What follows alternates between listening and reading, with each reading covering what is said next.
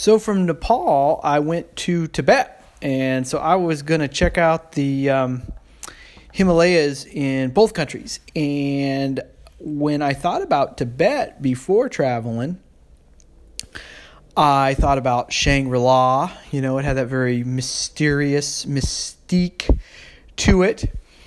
Of course, the Dalai Lama. And Potala Palace in Lhotse. And there was this photographer, Galen Rao, who had this beautiful picture of a rainbow going into Potala Palace. And Lhotse, what am I talking about? Lhasa, I'm losing my mind. And that, Lhasa was like this lost city, if you will.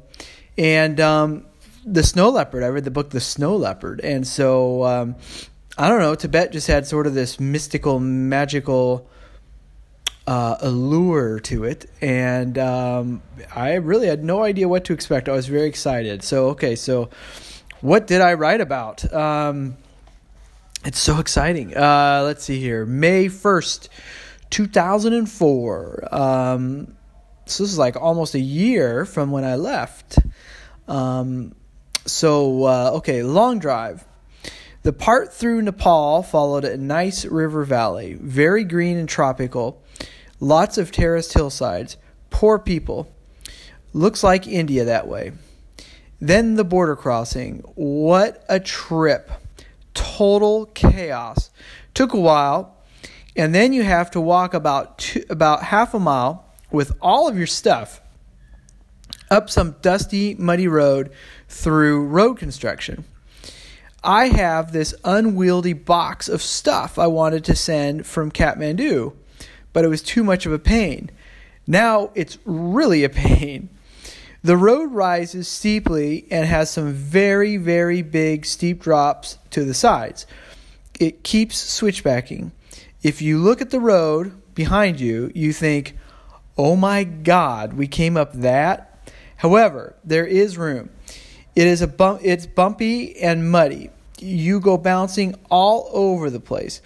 Left at 6 a.m., a guide at destination in the dark at 8. Arrived at our destination in the dark at 8 p.m. So 6 a.m. to 8 p.m. The driver was wiping away the fog on the windows. We are in a small mountain rest stop town called Naya Lamu, a cool, funky little guest house, comfortable. May 2nd. That was one hell of a travel day. I have never been jostled and vibrated around like that. And it was from 9 a.m. to 8 p.m. The road is dirt and rutted. The bus just doesn't handle it well. We did see a spectacular view of Everest and Choyo from Tibet. They form this wall of white and then desert. The first part of the day looked like the moon or Mars, literally. Just rock and dirt. We went over two big passes, one 5,220 meters or 17,000 feet. At the top, you look into the main part of Tibet, and it was a sea of brown mountains with a few snow-covered. Then we descended 3,000 feet in 20 minutes. Talk about rough, but into a nice open valley where we are tonight. Lhotse. You get the feeling Tibet is the end of the earth. Pretty cool.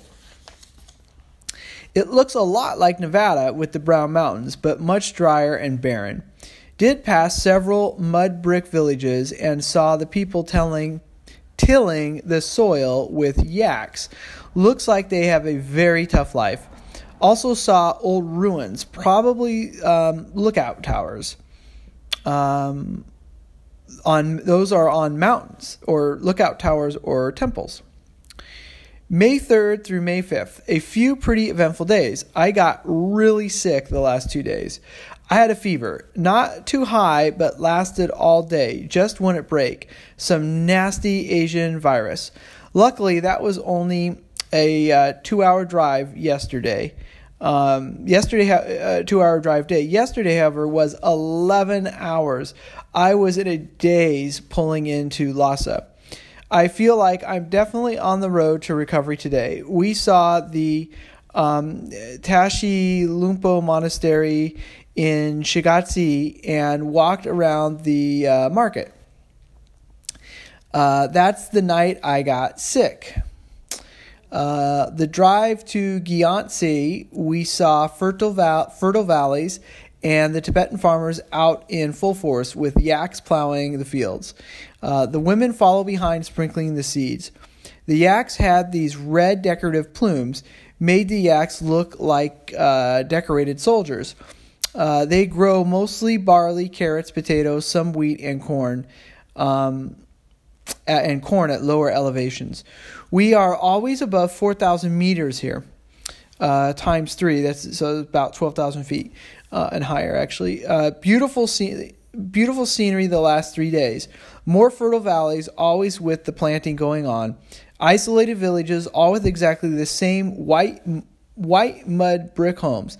They look like little castles. They are big at the bottom and narrow towards the top. All 4 corners have square something or another turret, and above the door square something, and above the door and windows they have these ornately painted floral patterns on wood. The wood is just decorative. The whole decorative portion really stands out because it is so much nicer than the rest of the home. Gyantse had a cool fort on a hill and a monastery. I did not see because I was sick. Yesterday, we came across a very high glacial covered range topped by huge snow-covered holy mountain 24,000 feet high. It was more beautiful because it stood out so from the brown mountains we'd been seeing. Also drove past one of the longest lakes I've ever seen, turquoise in color, very pretty, and through the longest construction zone ever. Had to go off-road constantly, very annoying. Here in Lhasa. May 5th through May 8th. Some tough days. My fever broke one day and then returned for the next 2. I still do not feel quite right, but no fever for now. We toured a monastery on the side of the hill that overlooked Lhasa. Same terrain style as in the Eastern Sierras. Went to each assembly hall and shrine room. You've seen one, you've seen them all. Tired of the smell of yak butter. Nasty. That is what the worshippers offer at the shrines. It was cool to see the many Tibetans moving through the shrines and paying their respects. Also went to the Summer Palace. Yesterday went to Potala Palace, the big one. I was very sick. Took all my energy and I still left early. Disappointing. Mostly one shrine room after another. Thought we seed more living area and meeting areas. It was the political seat. Could have been because of the Chinese guide was a novice, poor English. People were in giggles about it. Not nice, but he was pretty bad.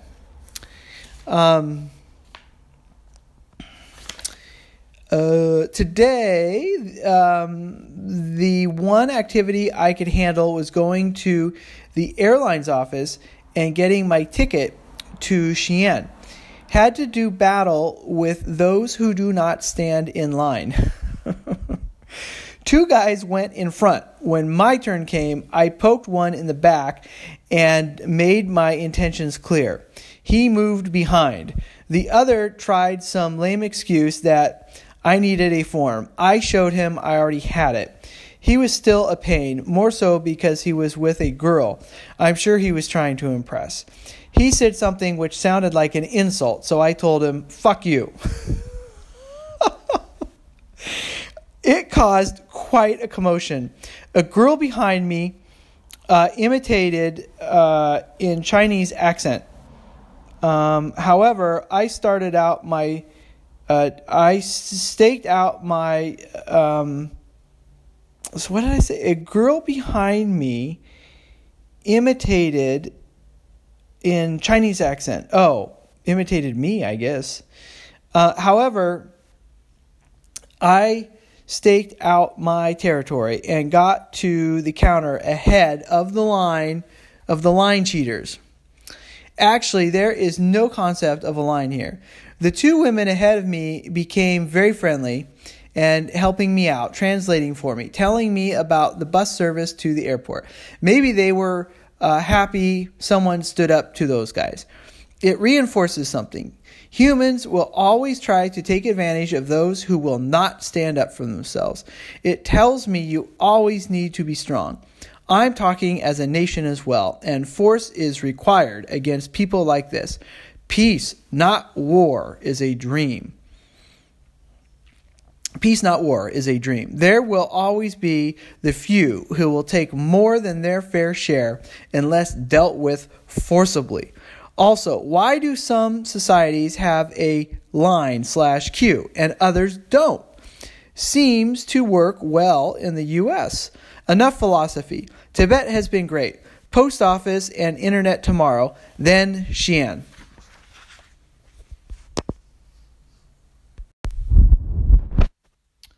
Should also mention some travel mates on the bus. Bjorn, a 59-year-old German traveling for 2 years away from his wife, at first seemed to be a pain, but turned out to be fun and the most mischievous of the group. He would take pictures where not supposed to. He'd just stand there and smile and wait for everyone to pass, then snap away. He had this very warm, open smile that would catch the locals. They would smile back, always a reaction. Danny and Val from England and Australia, female and male traveling together, but don't think going out. Val was great fun, but talked so much BS about this and that, had no idea what he was talking about. Thai American hippie from New York, twirled sticks, almost got arrested in Lhasa because he created a crowd. I also met well for about 1 minute, this really cute girl, Shannon. I had seen her at the hotel restaurant days before, and one night would have said hello, but I was so sick. Saw her down in the lobby and said hello. She was really friendly. Too bad we could not have talked more. She was Malaysian and on her way to Kathmandu the next day. Had the instant physical attraction to her. That doesn't happen every day.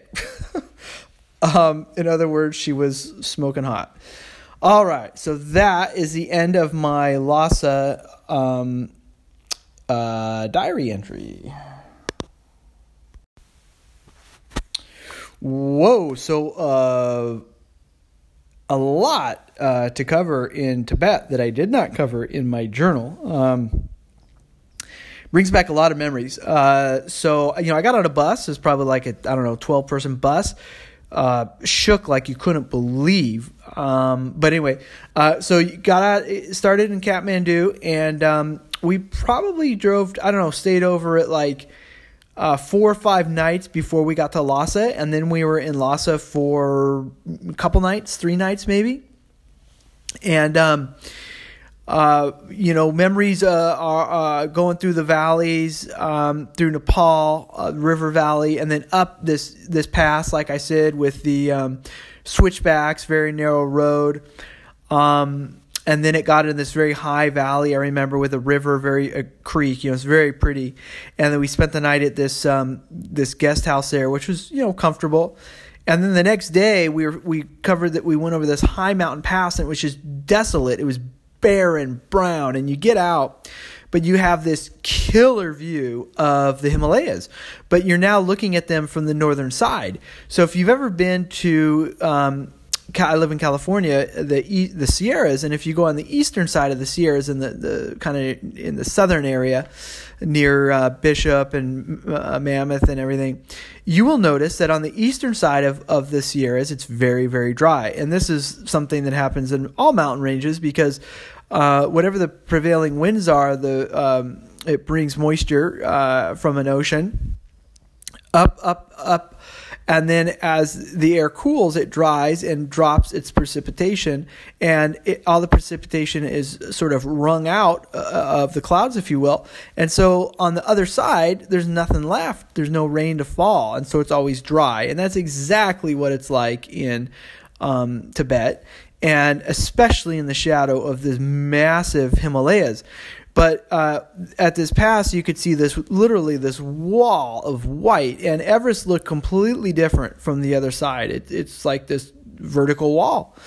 It's really interesting to see. Looked completely different than it looked where I saw it from the other side, and also Choyo. But it's just this mammoth mass of white. It's gorgeous, and then we stayed in a couple of these, smaller cities, villages, towns, and some of the things that you would just see throughout Tibet. I'll just kind of do a running litany of list of them.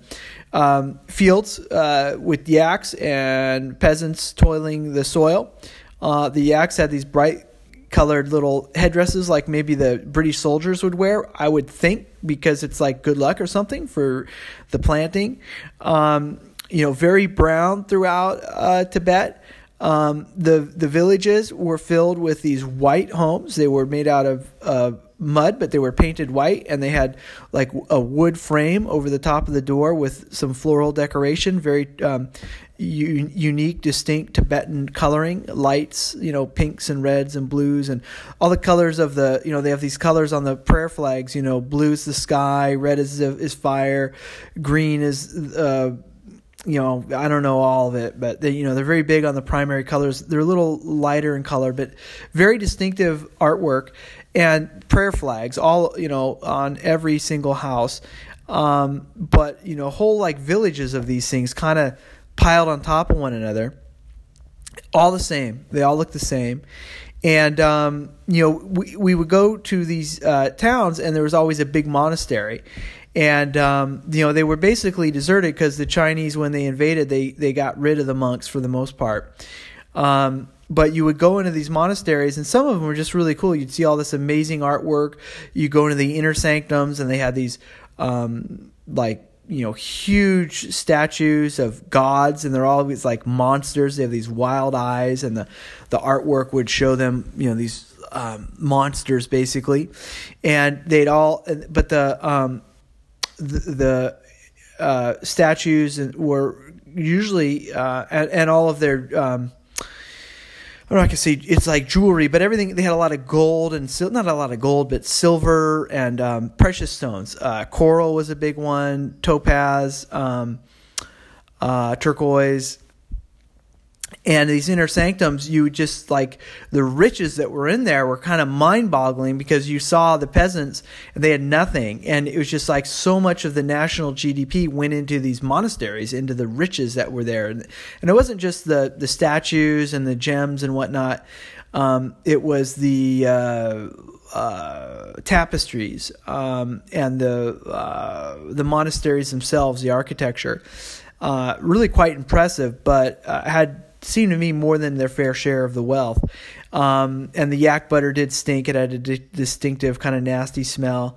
And in some of these places we did see monks. So we saw one room where all the monks were in there, and it's kind of disturbing because they had like little kids, but they're all in their orange robes and they're chanting their Omni Padmam, and that was kind of interesting. Yeah, and the geography, very brown. You go over these high mountain passes. We did see a few big, huge sort of solo mountains that were covered in snow, and one had a huge glacier, and we went over the summit of that glacier, and really pretty. And then we saw this huge lake, all this construction going on the road, which drove us nuts. And the roads, we shook, like the inside of my organs were shaken, not stirred. I mean, it was just it was just really uncomfortable. But anyway, Lhasa, which was sort of the, Shangri-La and the end of the road, was fascinating because you could see a lot of the Chinese, and in some of these other cities too, they had done a lot of infrastructure. So they had like big squares and a lot of this, wide streets, and it was all obviously the money was spent by the Chinese government, and they were not forcibly, but they were incentivizing the Han Chinese to move to the cities in Tibet to take it over. And in Lhasa, I don't know the percentage. I would guess maybe 50% were Chinese, but it was still cool. Like our hotel, you could walk around the streets, and they had markets, and you could see the locals and the other thing is about the Tibetans, they have a very distinctive facial features, as do the Nepalis, and they look a little different, but they have these flat, wide faces, high cheekbones, and the Tibetans had even a more distinct face like that, maybe a little flatter, higher cheekbones, and they were tall. I remember these women you'd see kind of going in and out of the monastery sometimes, locals, and they're all dressed distinctively, like I want to say like blackish kind of robish type of things. But they looked like some of the Native Americans. And so that's very obvious that, they were related somehow to a group of people who had walked over to North America. But they had kind of those distinctive hair patterns sometimes, like you would see, I think. Well, they had long braided hair. I guess I'm thinking Navajo. I guess they didn't have that, but they were tall. They were definitely tall, and some of them, the women especially so. And what else? In Lhasa, they have this other temple. So they have the Potala Palace, which was like where the Dalai Lama lived and everything, and it's this big political seat, but it's really inactive at this point. And we went around town and we saw where the Dalai Lama grew up, his summer palace where he lived. It was just a small room, and they're like, there's his bed and blah, blah, blah. So it's cool seeing that stuff. But nearby, there's this other palace complex, and this one is very sacred. And people in the evening, like hundreds of people, if not thousands, would walk around this complex doing a little circuit, and all with their little Omnipodnum handheld prayer wheels, and they'd all be spinning these things. And anyway, I got a lot of good video, a lot of smiles, people, pretty distinctive looking, and people were, pretty curious and stuff. So that it just felt like going to the ends of the earth. It was truly off the beaten track. I was on a tour with maybe, like I said, 8 or 10 other Westerners, and there were other Westerners we saw, but not many. And the other thing is, I just got horribly sick. That's like the only time on my travels where I was really, truly very ill. And I remember, it hit me on the way to Lhasa, and I thought I was over it, and then it just doubled down. And I remember laying in my room in my sleeping bag, just sweating it out for I think a couple of days. But I even made it out, to get out and see the sights and go to that Potala Palace. But I was dragging. And one thing I remember before I forget is on the way to Lhasa, one of these little tiny towns, not even a town, just like a couple little buildings, we stopped and had lunch. And apparently in that area, there were so few women, and the men, and it was so poor, the men could not afford a dowry. So this is one of the few places in the world where there's polygamy, but reverse. So there were multiple men for every woman. So these women that were serving us, our guide was telling us, she's got 2 husbands, and typically they'd be like brothers or something like that. So that was kind of interesting. Not sure, we're just kind of a stream of consciousness there. I forgot about fighting for my plane ticket. Obviously the illness, I think, had affected me a bit, but you do learn you got to fight for yourself in this life, and that I don't know why you wouldn't think you'd have to fight for a plane ticket, but anyway, I felt the need to stand up to these folks who would just cut in line. It's kind of a thing in Asia, but I will not stand for it. Anyway, that was Tibet, and really cool place, really, really unlike anything I'd ever seen. So I wish I could, describe it more meaningfully, but I've just tried to describe what I remember.